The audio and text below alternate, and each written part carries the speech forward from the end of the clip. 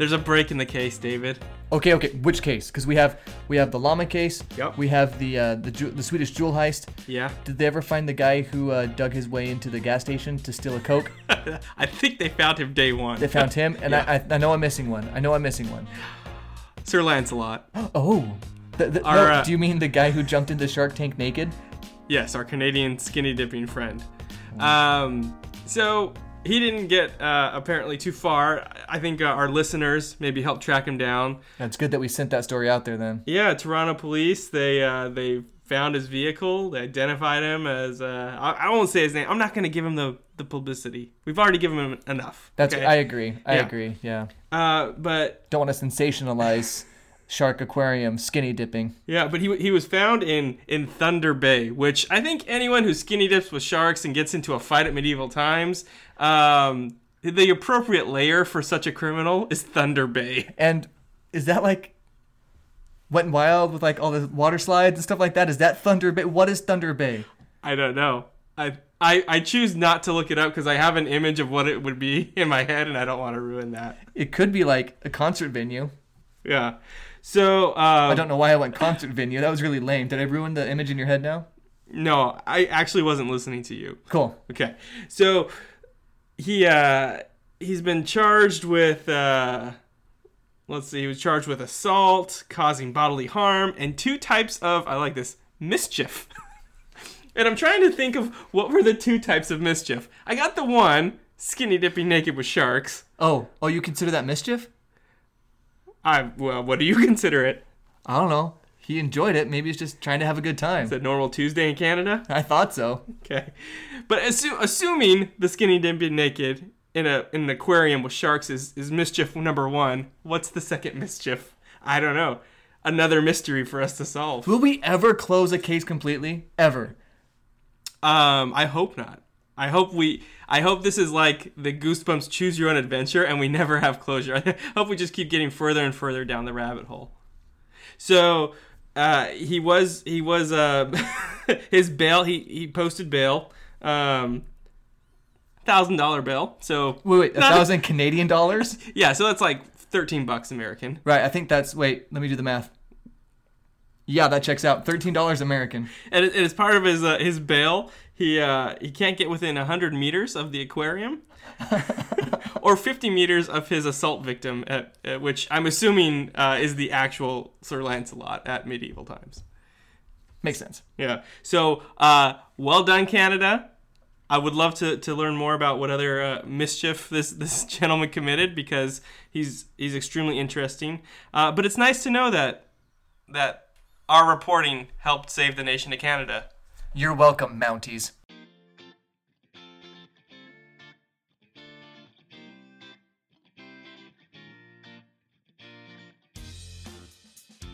This is Subjectively Correct Sports, the only podcast in the known universe featuring a couple of guys talking about sports and Canadian Shark Tank skinny dippers who beat people up and then post $13 American bail to get out.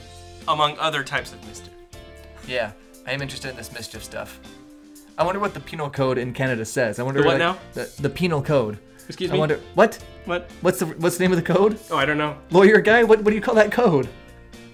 Help me out here. I don't know. It's probably the Queen's Rules of Etiquette, I think, in Canada. Okay. Anyway,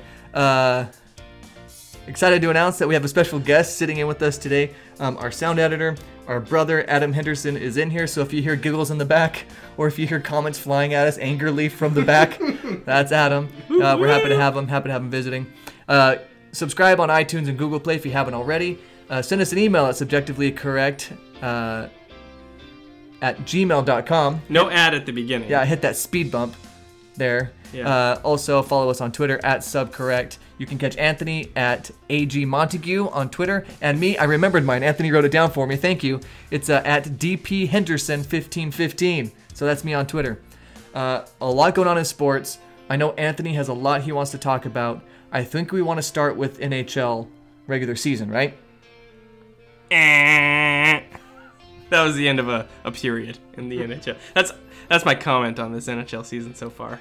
Okay, moving on. All I can say is LA Kings Twitter, very fun follow. Don't know how they're doing as a team, but their Twitter account has a perfect record, in my opinion. Oh, there you go. Do you follow Gritty? No, I'm afraid if I did that, all I would do is follow Gritty. That's good. I would get sucked in to the Gritty zone. That's good self-awareness. But something I know Anthony does want to talk about is Major League Baseball. So we've had some pretty exciting games here the last couple of days. I know Anthony was on the edge of his seat. He thought he might have to be in Ireland during the World Series, didn't you? And so you were a little worried about that. You thought, well, goodbye, sleep. I don't need you anymore because the games are going to be on at, like 3 a.m. in Ireland? That's right, yeah. So, yeah, I would have maybe got a few hours of sleep and then woken up early to try and catch most of the game. But luckily, my trip got canceled, and I was able to sit here nervously watching Game 7 of the NLCS. But before we get there, let's give the ALCS their due, because I feel like we focus a little bit too much. Maybe not too much. I think we give the appropriate amount of coverage to the Dodgers and the National League, but maybe not enough to the American League. So congrats to the Boston Red Sox. They made it through the American League, finishing off the Astros in 5 games. I'm sure they appreciate your congratulations. Thank you. You're welcome. They should appreciate it. Yeah. Yeah. I won't be congratulating them for anything else they do this season. Also, is Major League Baseball keeping the champagne industry alive? You win a tiebreaker, champagne party. You win the division, champagne party. You win any playoff series, the wild card. You win anything, champagne. There's champagne everywhere. Yeah. I mean, do we need all that champagne? Act like you've been there before. Kind of hope these images don't make their way to third world countries, right? Like they're enjoying the glory of sport, right? And then they see these thousands of dollars being wasted. And it's not even like they're drinking the champagne, like maybe a little bit here. They're just spraying it up into the air. I mean, Yasiel Puig isn't even dumping it on like fellow teammates and stuff. He's dumping it on broadcasters, announcers, like reporters coming in there. You see, Kenley Jansen was giving an interview, and he came up from behind Kenley, pulled open his pants from behind, and poured the champagne down the back. I need more Puig in my life. These heathens. But yeah, so the Red Sox advance. David Price actually got a win, which, correct me if I'm wrong, that's his first postseason win. Yeah, that's his first postseason win in 12 postseason starts. That's not stellar, especially when you consider how much the Red Sox did he sign as a free agent or did they trade for him? I forget. But anyway, they've invested in this player, and you got to put up a win every once in a while, right?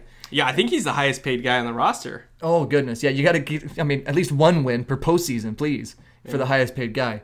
But the Astros, we all figured the Astros were going to put up a really good fight in this series, but the Red Sox just seemed to be too good all around, where the Astros would have moments where the bats would get hot and they would hit a lot of home runs and stuff like the Astros always do. The Red Sox are just the most consistent offensively, and they had enough pitching to get through the Astros. So yeah, you don't win 108 games by accident. I think they proved over the course of the season that they have the depth and they have the talent to hang with anyone. And after Game 1, it looked like the Astros might steamroll them. I think they won like 7-2 in Fenway, and but they didn't get another win the rest of the series, and the Red Sox took them down in 5. I think the Astros, they're not going away anytime soon, though. They got lots of really young talent on the team. Verlander's still under contract for another year. Be interesting to see a year from now what the buzz is on him, if he really feels like he has a home in Houston and wants to re-sign on a team-friendly deal, or I'm not really sure what their cap situation is, if they could afford him anyways, but or if he moves on to another contender. So we're talking about Justin Verlander, right? Yes. Okay. He will go wherever Kate Upton tells him to go. They will live where Kate Upton wants to live. I don't think that's too unique to him, though, right? I think that's probably most of us will tell us where our wives we'll go where our wives tell us to go. Well, unless you're Paul George, and if your wife says, "I'd love to live in LA," you go back to. But he really enjoys the fishing in Oklahoma. Apparently, goodness. Yeah. How they've lost all their games so far this season? Who? Oh yeah. Oh, we'll get there. We'll get to that. Yeah. Fun. Okay. So something I did want to talk about with this series. So this Altuve Mookie Betts play, right? Yes. So I don't know why baseball is the oldest sport, like the oldest major organized sport in America, and we still can't figure out fans the organizations, the league, we can't figure out this fan interference thing. Yeah, the NFL can't figure out what a catch is, and Major League Baseball can't figure out what a home run is. This is just, it's a mess, right? So if you didn't see the play, I'm going to paint a word picture for you. Okay, so here's a picture from my words to describe what happened. So Jose Altuve goes to deep right center, right? Mookie Betts trails it and tracks it. It looks like he's got a really good track on the ball. He jumps up. He's got his arm, his like elbow is above the wall. Looks like he's 8 feet in the air. Yeah, he's definitely got a chance to catch this ball. Mookie Betts is one of the best defensive outfielders out there. He gets up there, and as he's floating beautifully, like Matthew McConaughey in Angels in the Outfield, up towards that ball. Wait, McConaughey was in Angels in the Outfield? Yeah, he's the center fielder that gets like carried by the Angels. Yeah, all right. It's like someone had me by the arm, Skip. I didn't realize that. How'd I do that? Was that his break? Yeah. Wow.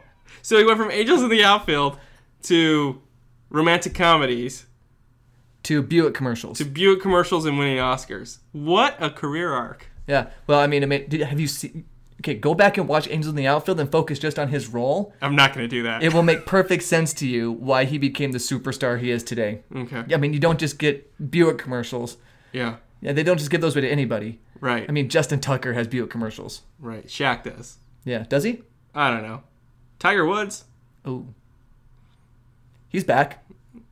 What were we talking about? Altuve. So Mookie Betts is going back to the wall, right? He jumps up, and the ball's coming, and then an intrepid fan, an Astros fan. Intrepid. Yeah, he's thinking, I'm going to get me a souvenir, right? That's a Dodge, not a Buick. So he reaches out and hits the ball when Mookie Betts had a chance to grab it and make the out, right? Yeah. So everyone's thinking the Astros are going crazy, the fans are going crazy, the Astros hit a home run. They review it because the Red Sox wanted them to, and they call it an out instead because of fan interference. And because they were at the Astros ballpark and it was an Astros fan. No, oh yes, that's right. They were. Yeah. The interference goes in favor of the team who's visiting because it was an Astros crowd, right? Yeah. So, I mean, does anybody remember Bartman?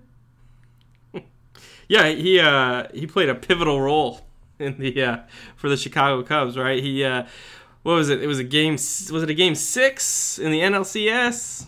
It was a big game, whatever it was. And I think they were on the verge. Cubs were on the verge of winning. I do remember Moises Alou had a chance to make that catch. Yeah. But it's just irritating to me that it's years later and fans are still impacting the game on what feels like too regular of a basis, right? Yeah. Like this doesn't happen in any other sport. Right. But I do want to defend the fan because I think if the fan thinks that the ball has cleared the fence, right? Once it's cleared the fence, it's fair game for the fan to grab. Okay? And if you're a Houston fan, obviously you want to grab that ball, right? If you're not if the Astros were playing defense at that time, right, shame on the fan for trying to touch it, right? Let your player make a play. But if the ball did in fact clear the fence, it should be fair game, and it should not have been fan interference. The problem is there was no conclusive video or photo of where the ball actually was when the fan made contact with Mookie's glove. Okay, so the rule is if the ball clears the wall, if the ball clears the fence, and the fan touches it, that's not interference. That's my understanding. Okay. See, we just need to get better at getting this replay done then, because... Well, they had the perfect shot. They had a camera down the fence, but in the shot, there's a security guard leaning over to see what's happening. No! And all you see is the back of the security guard. No! And he's completely covering what would have been the conclusive photo. Oh, man. Is he fired? Yeah, he probably should be. Oh, no, poor I guy. hope he isn't fired. Start a GoFundMe for that guy. There's not much going on at Minute Maid Park these days, so he's not working anyways. Ooh. Ouch. Ooh. Hey, thanks for playing 2018 Astros. No, you guys had a good season. You'll be back. Don't worry about it. I know some Astro fans listen to the podcast, and so I hope they're competitive. I obviously have my issues with the team because of the post-traumatic stress of the World Series last year. Wait, what happened last year? Don't talk about it. But I'm sure they'll be fine in 2019. Altuve was injured this series, so that was a bit of a bummer. If he were at full strength, who knows what would have happened. He had surgery the day after the series ended. Wow, on what? On his knee, I think. Oh, not facial reconstruction. Not a nose job. Rhinoplasty. No, none of those. Okay. Just wondering if it was related. It was not. Okay. Why do you think he needs plastic surgery? I don't. You went there right away. Yeah. I mean, I don't know why you would go there right away. So the Dodgers won. They're in the World Series 2 years in a row. Yep. Woohoo! I'm sure you're excited about that. Yeah. Now this is weird because your Dodgers fandom has rubbed off on me, and I've always loved Yasiel Puig. I love Puig so much. He's awesome. Puig, your friend. Yeah, Puig's my friend for sure. But your Dodgers fandom has rubbed off on me because you get so excited when they win and they do well that it's hard not to be excited with you. Because we lived together last year during the World Series, and so I experienced all that. I got to know all the players' names and stuff like that, and so I started liking a bunch of the players. And Max Muncy's swing. Love at first sight for me. That swing. So I become a fan of the Dodgers in a small way, right? Not nearly as big as you, but I'm excited for the Dodgers this year. Yeah, and this was a really hard-fought series, but it was emblematic of the entire Dodgers season. Justin Turner got injured in spring training. He was out the first 40 games. They were back in the division 9 games early in the season, 10 games under 500 in May. When they entered September, they were in 3rd place in their division. They go to a game 163, beat the Rockies to win their 6th straight division title. They get to their 3rd straight NLCS, and now they're in their 2nd straight World Series after 7 games against Milwaukee, having to win Game 7 on the road. It's been a really stressful season, but it's been so worth it. Watching games in July, staying up till like 1:30 in the morning to watch a Dodger game that goes into extra innings, and I start questioning like, why am I doing this? Well, it feels worth it now. I mean, it may not feel worth it in a week. and if I were pressed on my pick right now, I think honestly I'd have to go with the Red Sox in 6 or 7, just because they've got such a talented lineup. But the greatest thing about baseball and the worst thing about baseball is that any team can win any given series. And so it's just a matter of if these bats can... It feels like they were starting to finally heat up towards the end. Puig got it going. Bellinger got it going. Bellinger actually was the MVP of the National League Championship Series. I think it should have gone to Puig just because he had better stats all around. It was more consistent throughout the series. Had the really big home run in Game 7. But you can't fault the Bellinger pick. He had some huge momentum swinging plays. On defense, especially. Defense, he hit the game-winning. He had the game-winning hit, the walk-off single in Game 4, and then he had the home run that put them up 2-1 in Game 7. So can't knock the pick. I'm happy for him. I think that hopefully helps his confidence. Really excited to see what he can do in Fenway with that small baby ballpark. Oh man, that baby ballpark. Muncy, Bellinger, they're going to feast at the table of Penske. Yeah. They are. That Penske pole, sit by that pole. If you are going to a World Series game and you have a chance to sit by the Penske pole, do it, because some balls are going to go out there.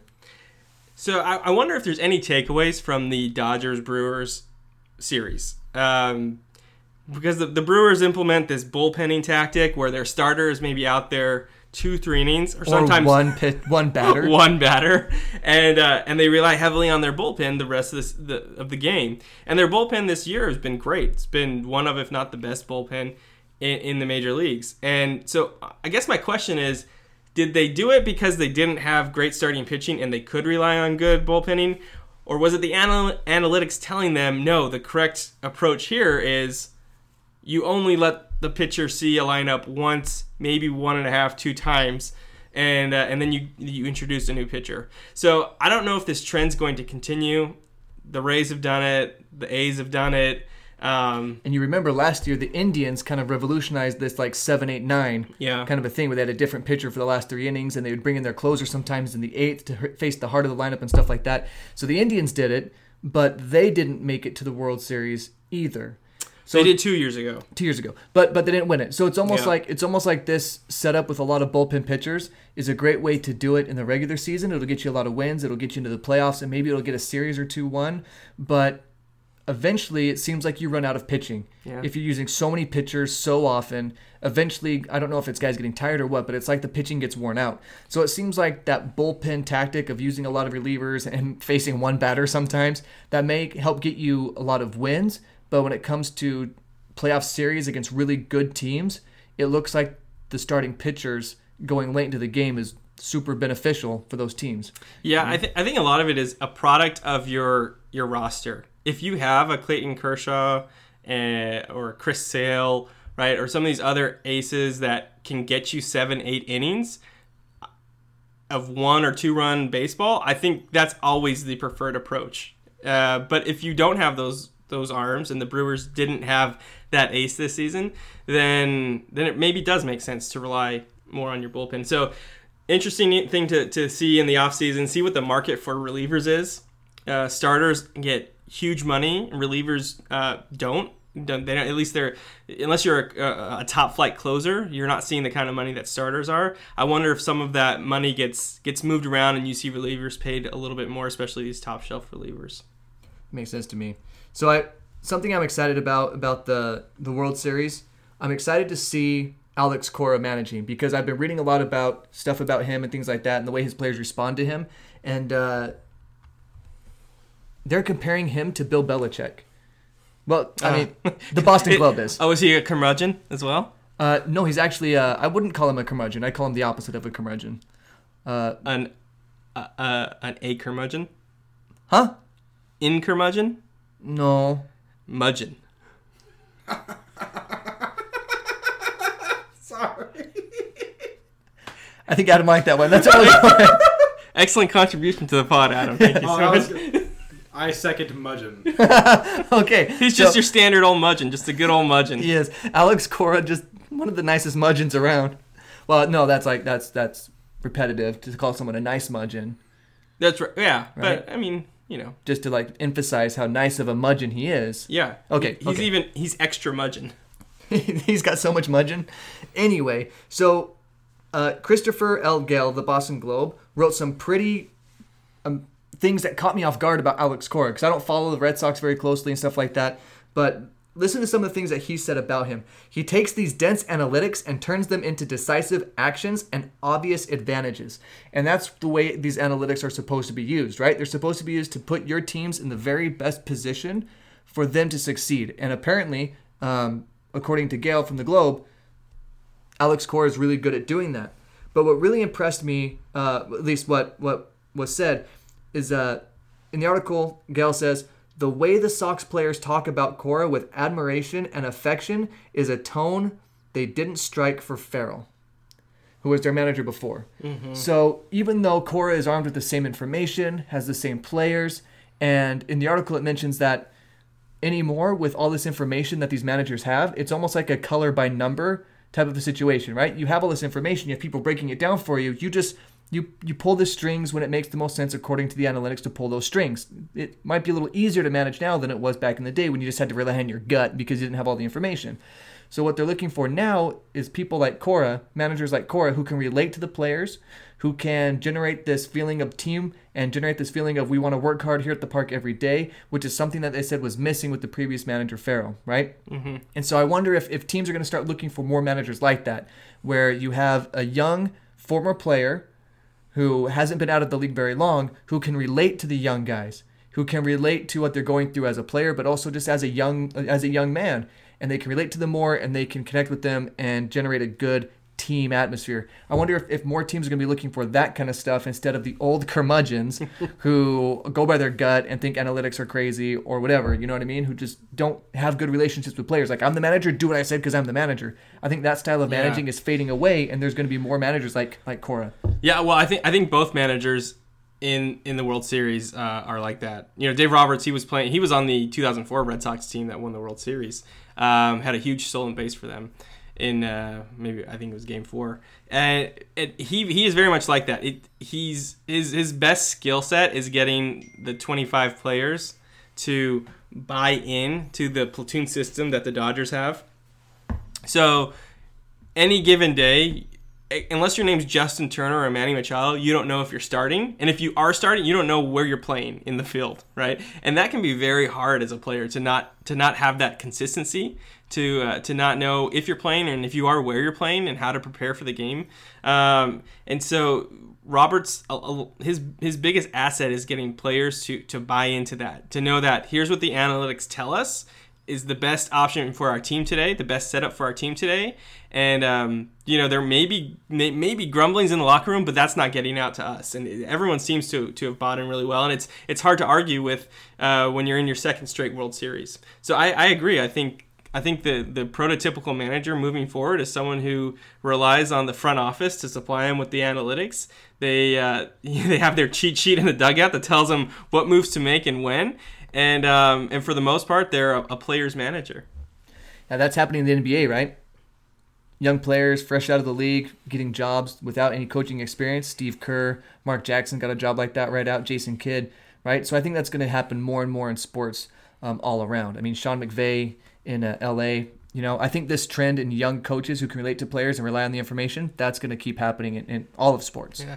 And I'm super excited for this matchup. You know the last time the Dodgers played the Red Sox in the World Series? Oh, 1916? Hey, how'd you know that? That's exactly right.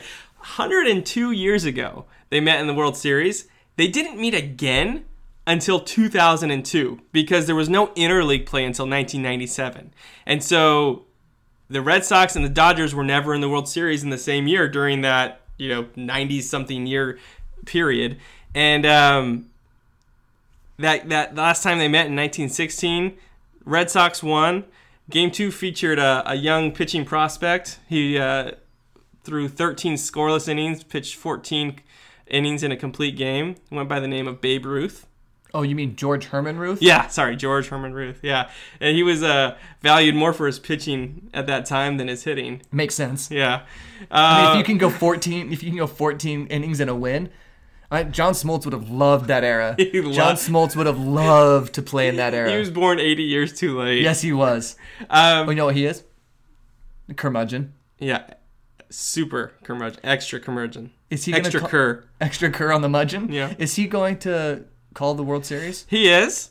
Joe Buck and John Smoltz have the World Series. So with the American League, at least, the games that feature the DH, you're not going to see as many lineup changes, as many pinch hitters throughout the game, but you will still see a lot of pitching changes.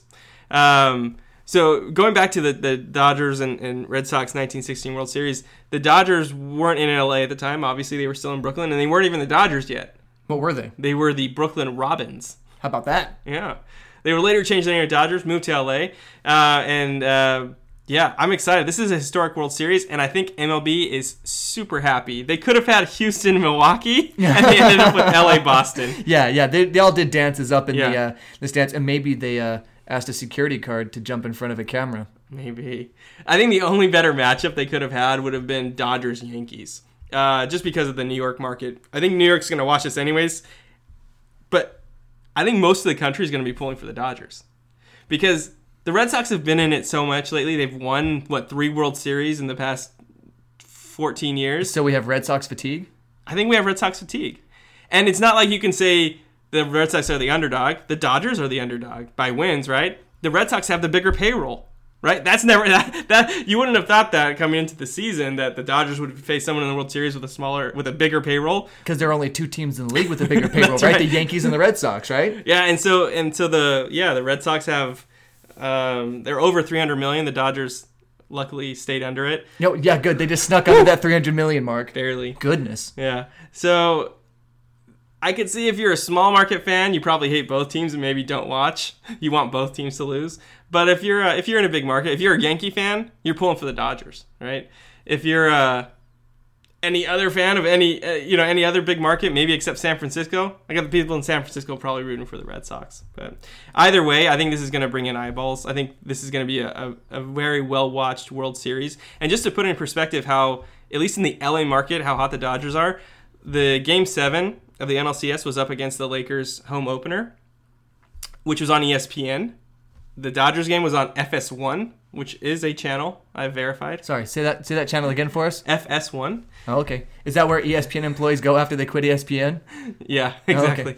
Oh, okay. And the Dodger game had 3 times the viewers that the Laker game had for the LA market. Whoa. Yeah, and LA is very much a Laker town, and everyone's super excited about LeBron, but they still pulled in more eyeballs for the Dodgers. I think Dodger Mania is running hot right now in LA, and I really hope they pull it out. Again, like I said, I'm not super confident, not as confident as I was last year. I thought there was no way the Dodgers would lose last year, and just didn't appreciate the skill to the talent of the Astros. So I'm trying to maybe reverse jinx it this year. So we'll see what happens. So, Adam, I have about 15 more minutes on baseball. Should we keep going with baseball or should we move on? You dirty curmudgeon. Guess we're moving on. All right, friends. It's that time. It's that time of the week. It's David's hot take. It's David's hot take minute. I like it. And it's David's hot take minute. Brought to you by Crest Smile More. Okay, David, go ahead. It's your hot take minute. I don't think we can do that. Do what now? I don't think we can advertise Crest if they don't have an agreement with us. How does that work? Oh, a crest of a mountain crest. Not. Yeah. There's a guy who owns a mountain. So dumb. And he wanted. Oh my god. I mean, whatever pays the bills. Am I right? So you contacted a guy who owns the Crest. Brought to you by mountains.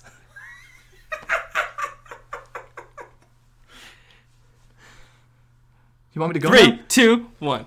Our listener might remember that I was worried that the NBA regular season would be less interesting than the regular season. This almost never happens, but I was wrong.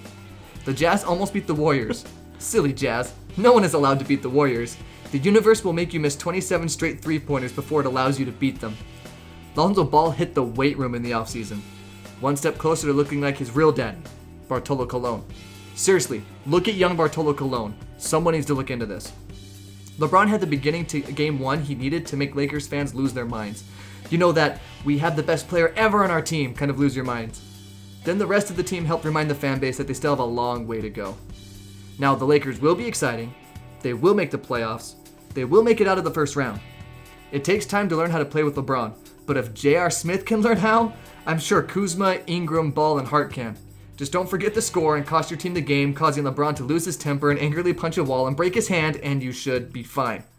Speaking of angry punches, the Rockets-Lakers fight reminded me of the time the Filipino national basketball team fought the Australian national team and took selfies afterwards. Awesome. This Lakers-Rockets fight took place in October. Imagine if these teams meet in the playoffs. I'm so excited for the NBA playoffs this year. Well, the Western Conference playoffs. I saw someone saying that Gordon Hayward wasn't looking good in the preseason and that he was worried about how Hayward would play in the regular season. Please stop treating the preseason with more importance than the athletes do. Those games are worth about as much as a Carmelo Anthony contract, or a wide open Ben Simmons 3, or a G League championship, or a Summer League MVP, or a Markelle Fultz free throw, or a Raptors playoff series against a LeBron team, or a J.R. Smith offensive rebound with the game tied and time running out. I'm sorry to pick on J.R. Smith. No, I'm not really. Puig is one of the funnest things in sports. Bellinger won the MVP in the NLCS, but Puig is the MVP of my sports heart. Wait, that's Aaron Rodgers. Or is it Max Muncy's swing? I'm confused. I need to think about this for a while. The Browns have played 4 overtime games this year. It's week 7. The Browns are the most progressive losers in the NFL. They always find new ways to break fans' hearts. Kareem Hunt is scary.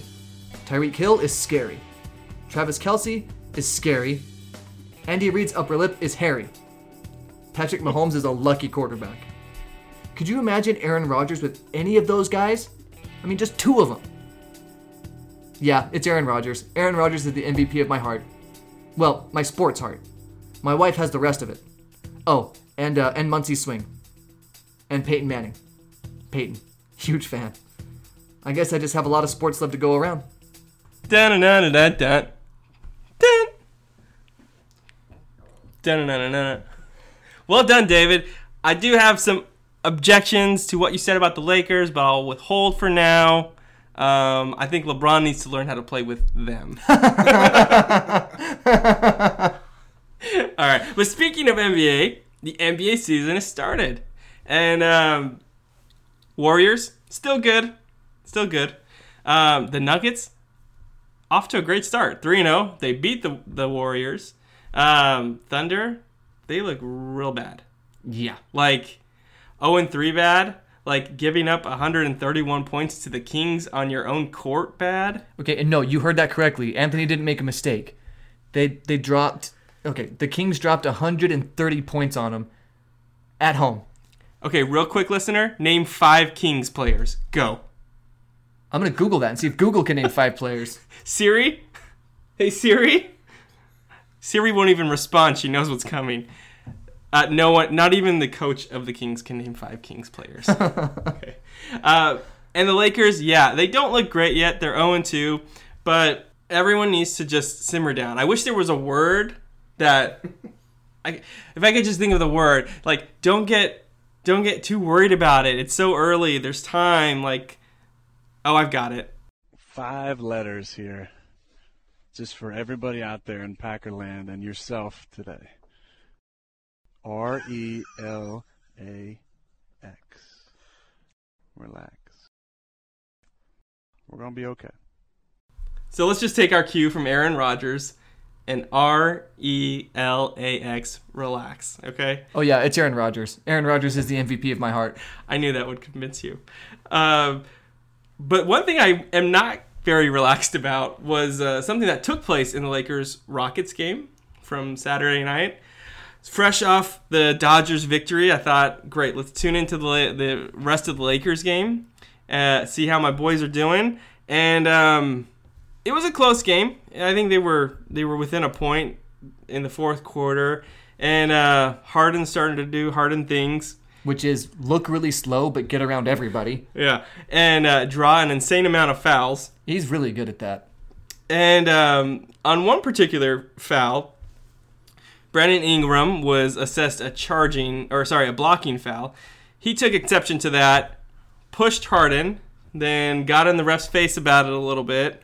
And what I was confused by, was Harden trash talking or something, or what was that all about? Because I didn't see any interaction between him and Harden. Why did he choose to push him? Well, so I think what he was upset about, at least what some analysts were saying who were on the floor, was that he had been kind of tricked by Harden a few times. He thought Harden actually pushed him on the foul. He thought it should have been an offensive foul. And if you've watched Harden's game, he does bait people into fouls, and he does initiate contact a lot of the time on those fouls. And so I think as a defender, sometimes you can feel like the refs aren't allowing you to guard him, right? I think Ingram got a little bit of that. He wasn't having a great game himself. He was frustrated, and so he took it out on Harden and pushed him after the foul call. And then, of all people, Lance Stevenson comes in and plays peacemaker, grabs Ingram. Sorry, could you say that last sentence again? Yeah, I don't think anyone's ever said it before. Lance Stevenson comes in, wraps up Ingram, and moves him away from Harden and the ref and plays peacemaker. And so we think, okay, there's a technical foul on Ingram for pushing. We think it's all over. The broadcast kind of thinks it's over. They're focusing on Ingram. And then all of a sudden, there's a bunch of motion over on the side of the screen, and the cameras focus in on it, and you see Rondo swinging at Chris Paul, connecting on a left, Chris Paul swinging back, connecting with a right, and Ingram comes flying in like Dulcim and punches CP3 from the 3-point line. Sorry, was that a Street Fighter reference? That was. You couldn't have picked a better, because that's what it looked like. Yeah. He's the stretchy guy, the one that when he punches, his arm goes like really far across the screen. Yeah. That was a phenomenal comparison by you. Thank you. It's good work. And no one knows what's happening. No one understands why Rondo and CP3 started fighting. Everyone knows they have a bad history. They don't like each other. But what brought them to blows? And so a video surfaced today, and Chris Paul maintained from the moment of the fight that he was upset that Rondo had spit in his face. And so, in retaliation for the spit, CP3 pokes Rondo in the eye. Yeah, and when I first saw the video, I thought, what is Chris Paul doing? He's just poking him in the eye and starting this fight. But then, all the Twitter sleuths and everyone got in on this and, started zooming in really close on Rondo and what he did for the entire, altercation. Yeah. And you can actually see the spit fly. Now, I don't know if it was intentional. It seems like it probably was. It didn't look like some accidental spit. But at the same time, it wasn't like a lot of spit. Like, it wasn't. I think he could have. It was. I mean, look at this. Yeah. Look at what's happening with us, right? We spend a little bit of time talking about football, a little bit of time breaking down baseball and a few plays. We're breaking down the NBA and we're talking about how much spit flew out of Rajon Rondo's mouth. Like, this is how the NBA takes over our lives. I need to know the volume of spit. This is very important to me. Get CSI in there right now. So anyways, players had to be separated. Refs issued technicals and ejections. Ingram, CP3, Rondo were all tossed. Ingram got a 4-game suspension. Rondo got a 3-game, and CP3 got a 2-game suspension. So, I mean, I'm going back and forth about this. On one hand, I think, well, that's good for the Lakers. They have some fight in them. At the other hand, it's like, this was a silly thing to fight about. Like, it's not like they were defending themselves. It's not like it feels like it was just more out of frustration than anything. And that's the worst kind of fight to be in, is because you're frustrated with yourself. Yeah, and how much film did they watch on Harden before this game? Because if Ingram was frustrated and surprised that Harden was getting foul calls and he was drawing a lot of fouls, no one should be surprised by that at this point. That should be expected all the time. But I love how your Laker fandom shows so strong when you're like, okay, they got in a big brawl. That's a good sign. Yeah. I'm going to find something positive to pull out of this. Yeah, I mean, overall, I don't take away very many positive things from this. But here, let me just quote Ingram. I think his quote somewhat encapsulates how I feel, although I disagree with a lot of it. It says, he's talking about the play. He says, it's my full responsibility. I think I'm the one that caused the action, and I'm going to take full responsibility for every action that I did. 100% that I was wrong for my teammates. But I also stepped up for my teammates, and that is what I'm going to do 10 times out of 10. So it seems like maybe he didn't learn much from this experience, and maybe he should have been suspended more than 4 games for it to sink in how bad this really was. I mean, imagine if Chris Paul were actually injured from that punch. Like, I think it maybe just barely glanced him, or maybe didn't even really connect at all. But if it like broke a nose or something, or he was, or his like eye socket, and he was sidelined for a month or two, I mean, that's a big deal. Like, these are professional athletes who are very strong, and they can do a lot of damage with these punches. Even though they're not trained, right? It was almost as bad as a shortstop kicking a first baseman trying to run through the base, right? Oh, when he dragged his foot? When Manny Machado dragged his foot? Yeah. Kicked him. Yeah. There was no kick. There was a drag. Anyways, I don't know. I don't condone the fight. You all know I'm a pacifist. I'm a lover, not a fighter. And so I'm disappointed. At the same time, I'm excited because this opens up some playing time for Lonzo, which I think he needs. Rondo's going to be out 3 games. Lonzo was the second best player on the court, or at least on the Lakers roster, behind LeBron James. And I think some more time with them on the court. He's going to start tonight. I think that's what he needs. He's finally working his way back from an injury. So I'm going to take the positive out of this as much as I can. I look forward to seeing some more Ball and Kuzma in the starting lineup.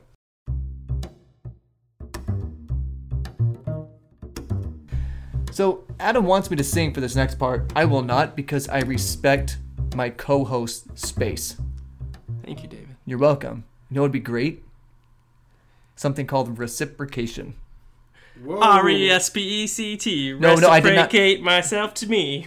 I think it's actually K-R-E Mudgeon. You don't know how to spell curmudgeon. Wow. So Adam was getting on us for being curmudgeons while we took a little break there. Adam, do you want to explain yourself? David, you're a mudgeon. Sorry. Curmudgeon. Big difference. Big difference. Anthony's usually a mudgeon, but Thank you. talk about Lakers. He gets a little curmudgeon-y. I don't know if I quite agree with Adam's assessment of the podcast. A couple of curmudgeons. Having some fun. Whatever. In my personal life, I'm quite the mudgeon. I really am. Maybe I just like put the cur in my back pocket and bring it out for the podcast. Should we do Fantastic Five? Okay. All right. It's time for this week's Fantastic Five headlines. Anthony, go. Lioness at zoo kills father of her cubs in unprovoked attack.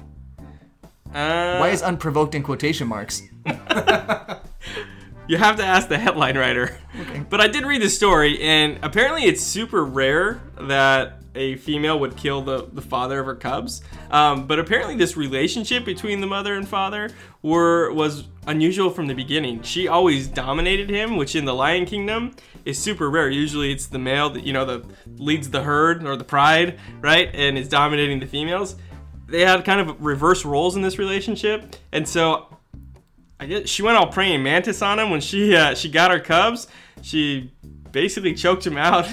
they heard some weird roaring from the lion cage or the lion den, and checked on him, and the female, whose name is Nyack,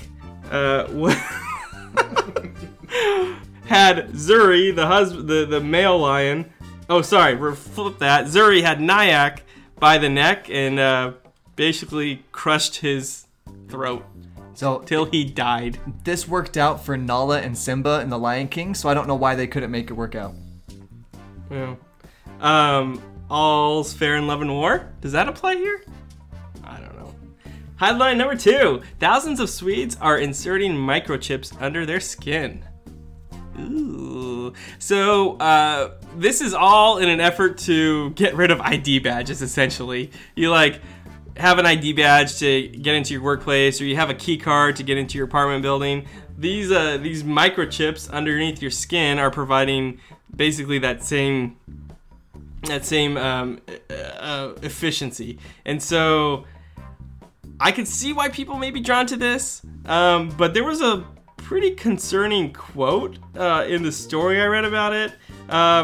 Essentially, one scientist was quoted as saying, quote, "Everything is hackable." That does not put me at ease. I don't think I'll be getting this microchip soon. I have no real problem just kind of taking out my ID badge and swiping it here or there. But this kind of scares me for the future of where we're going with biotechnology. So creepy. I'm sure we'll have more bioengineering headlines in the many years to come as we continue to do this. Right, David?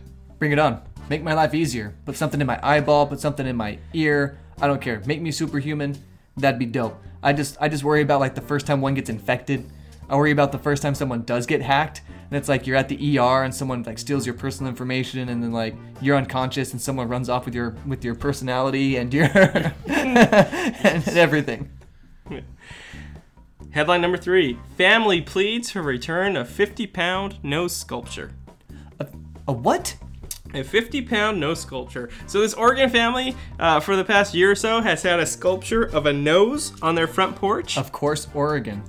And actually, yeah, they said the reason they had it was because they liked playing their part in keeping Oregon weird.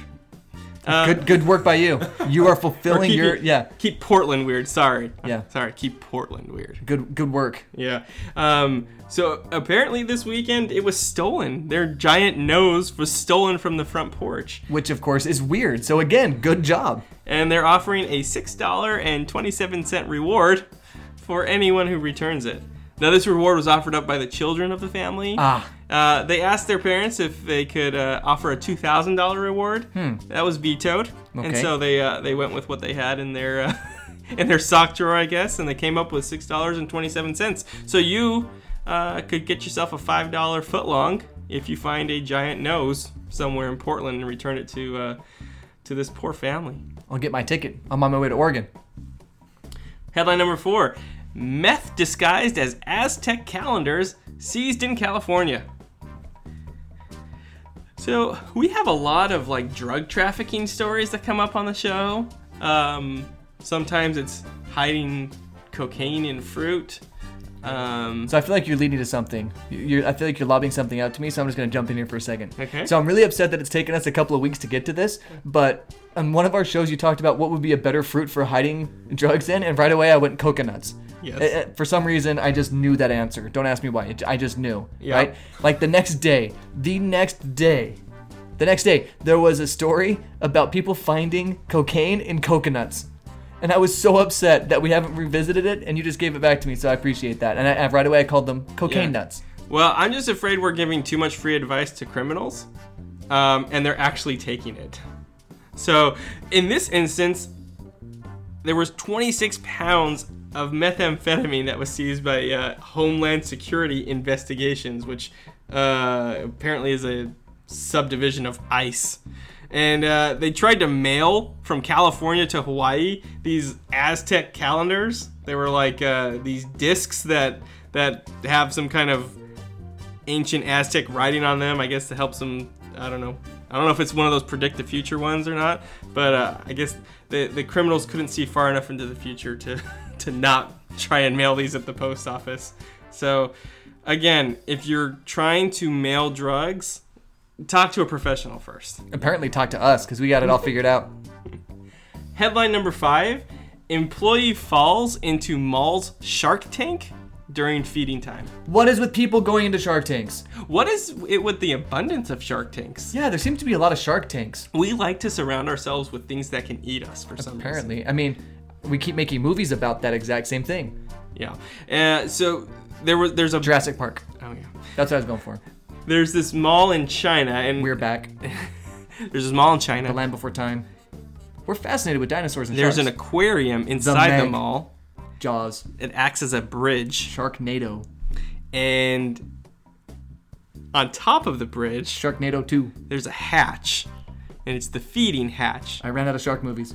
And so, Ooh, my turn. Go. Shark Tales. Shark Tales. That one's not really scary. It's a cartoon about. Finding Nemo. There's sharks in Okay. there. Okay, yeah, okay. I tried. Yeah, well, good effort by Adam. I appreciate that. so it was during feeding time. The hatch was open. The mall employee was late for a meeting, and so you're not supposed to take the bridge during feeding time because the hatch is open. But the fastest way to her meeting was across the bridge. So she ran, and it looks like she may have tripped a little bit. She fell.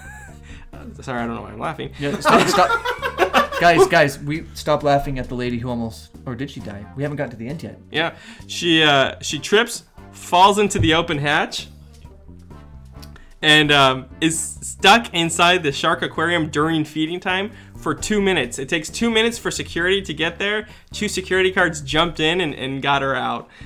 So Baller move. Those Yeah. guys are dope. yeah, and it's all on video. So pretty cool. Good job, China. This is what happens when you have security guards, right? When you have security guards on duty, they stop criminal behavior. They stop negligent behavior. They stop accidents from turning into deadly accidents.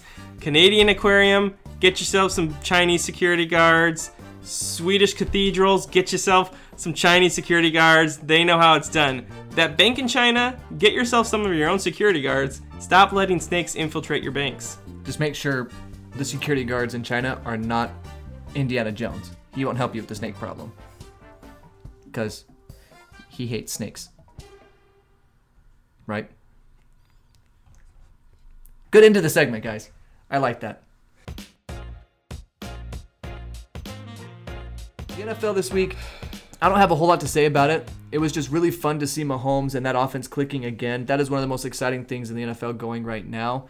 Those skill guys are super impressive, and they're going to be impressive for a long time. I feel like Kareem Hunt is like what the makers of Tecmo Bowl saw in Bo Jackson when they made Tecmo Bowl, right? Because like you give him the ball and he runs for 100 yards and he scores every time, and he only has one play. They're like, wow, this Bo Jackson guy must be amazing. Now Kareem Hunt is like the like human manifestation of the Bo Jackson from Tecmo Bowl. He is a monster, and he's going to be really good for a really long time, right?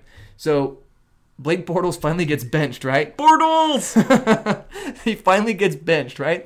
And I'm thinking, finally someone is listening to our podcast in the Jaguars organization. Finally someone is listening to me. Well done, Jags. Yeah. And then I found a quote by Jags head coach a little while later saying that, no, Bortles is still our guy, and he's going to start next week. But consider this a warning. I feel like this is like, you know, those guys who have been like with the same girl for 7 years, but they haven't proposed. They're like still trying to get to know her, right? Like, don't want to jump into this too soon. It's like they can't make a decision on Bortles, so we're just gonna keep dating him forever. And we can change him. We can change him. He'll change. He loves me, and he'll change for me. Meanwhile, Jalen Ramsey is like, he will not. Let's get him out of here. I mean, Cody Kessler isn't still in the league. Who? Cody Kessler, he came in and What's a Cody Kessler? Cody Kessler is a professional football player, Oh. according to some accounts. Okay. And he came in to replace Blake Bortles. And I was hoping they were going to go Cody Kessler. I really was. Because get Bortles out of my life. You know what's funny? Is if I were to start Blake Bortles or Cody Kessler on my fantasy team, I would have done better this week than who I actually started. Who did you start? A certain 3-time Super Bowl champion by the name of Ben Roethlisberger. Who's on a bye this week? He had a bye this week. And I'm the guy who forgot to update his lineup. Here's the kicker, though. My kicker was Dan Bailey. No, but Bad joke. bad joke. Adam, can you edit that one out? I needed, even not starting a quarterback or starting a quarterback who had a bye, I was down 15 points coming into tonight's game, into tonight's Monday Night Football matchup. I have Odell Beckham Jr., 16.4 points by the Giants wide receiver. I am 0.9 points ahead, and my opponent has no more players left to play. So looks like I will win this week, not having a quarterback produce at all for me. Sony Slay Station, I hope you listen to this, and I hope you feel so much shame. Okay, to wrap up the NFL. Oh, David, did you want to say something about perhaps the greatest kicker of all time? So Justin Tucker, aforementioned Justin Tucker, who is in the Buick commercials with, making fun of Matthew McConaughey's Buick commercials, which is super awesome. But he had made over 200 point-after attempts in his career. 200 in a row, more than 200 in a row. And the Ravens scored to go down 1 point in their game, and then he misses the extra point. Oh. So it's just the randomness of kickers. I want that out of my life in football. Now, I realize they have their place, and sometimes you need to feel whatever, but it just feels so upsetting to have a team play so hard and work so hard to have a guy, even the most consistent kicker in the NFL, can come out and miss on any given kick. So it's like, why are we leaving it up to kickers like that? You know what I mean? You know what would be interesting is if you still got your 6 points for the touchdown, and then you could do a 2-point conversion by either kicking a 50-yard field goal or getting the ball at the 2.5-yard line. So you could go for 2 in 2 ways. Going for it in the traditional sense or kicking a 50-yard plus field goal. That way it's like, it's all gravy, right? And if you have a bad kicker, go for the 2.5 yards, right? I have a great idea. So after you score, the opponent's long snapper takes the ball from wherever you cross the plane. So let's say it's a deep pass in the corner of the end zone, right? Or if you break the plane right at the middle, whatever it is. So the long snapper, stay with me. Okay. The long snapper takes the ball wherever the other team first got possession and broke the plane, right? Wherever it is. On a pass, it could be anywhere in the end zone, but where the runner broke the plane, right?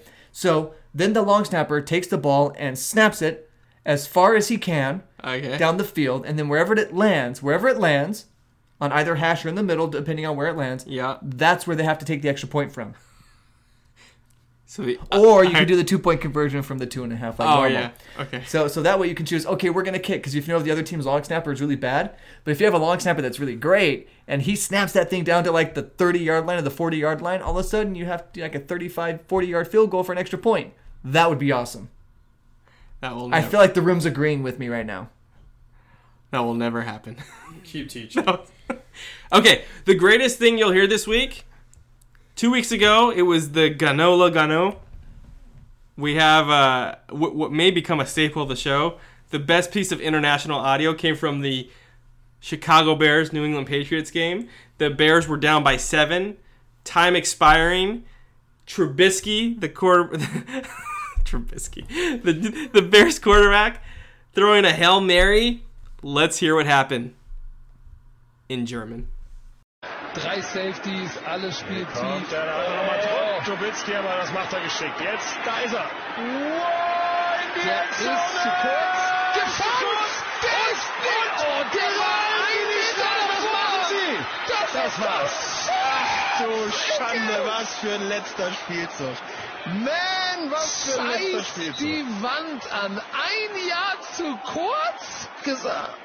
Guck's dir an. Jetzt Guck dreht mal, er sich guck mal, noch, guck mal. sich noch. Warum streckt er den Ball nicht aus? Wahnsinn. Germans coming in strong with the NFL emotion. I love it. So what surprises me the most is Germans apparently know what a catch is. It's I'm the catch. And we don't. So I really hope Sorry my if buddy. I swore in German. I don't know.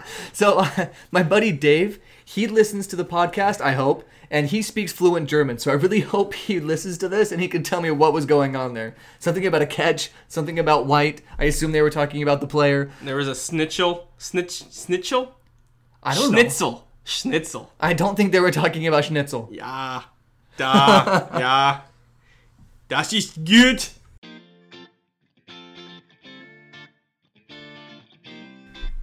So an Arizona man was searching for gold in the desert, and In where? Like in Egypt, in California, where like gold is known to be? in Arizona, in Maricopa County. Is that a thing? Is there gold in Arizona? Well, you won't know unless you search, David. That's true. So he was out searching. I'm sure he was very, very consumed with surveying the land. I don't really know how you search for gold, but Obviously. he fell into a 100-foot deep mine shaft. And he died, right? 100 feet. He's dead. No, he broke both his legs. Spelunking champion. Yeah, and he broke both his legs. He's sitting down at the bottom of this mine shaft, and he's fending off rattlesnakes. So he's there for 2 days. He's calling for help. No one's coming, and and he has to kill 3 different rattlesnakes while he's basically immobile. Right? I can't wait for this TV movie. 60-year-old dude already had 2 artificial knees, broke both his legs, and he's defending himself from wild rattlesnakes. I'm speechless. This man is my hero. Yeah. First of all, surviving the 100-foot fall is enough, right? So you survive a 100-foot fall and you are a Superman, right? You break both your legs and you survive it for a couple days. Again, you're a Superman, right? And then you fight off 3 deadly creatures who are upset that you're in their house. This man he's a hero. Yeah. And he, not only like is he some kind of survival expert, but he was smart enough to tell his friend where he was going and to say, if I don't come back in 2 days, come look for me. And it was his friend who stumbled upon the mine shaft and heard him yelling. 2 days later? Yeah, 2 days later. And so he sent some water down the mine shaft and called for rescue to come in, and they got him out. And he's recovering in the hospital. Obviously, had this nightmarish ordeal, but he made it out, right? So one of our more hopeful closing stories, and actually one that has resolution, and it's happy resolution. I don't know how I feel about that. I know, I feel kind of weird. I feel like one of the snakes needs to get away. Yeah. Or something. Or like there needs to be a llama being left like mysteriously. There needs to be some mystery. Yeah. Tune in next week when a Mongolian yak robs a Scandinavian bank. And no one can find him.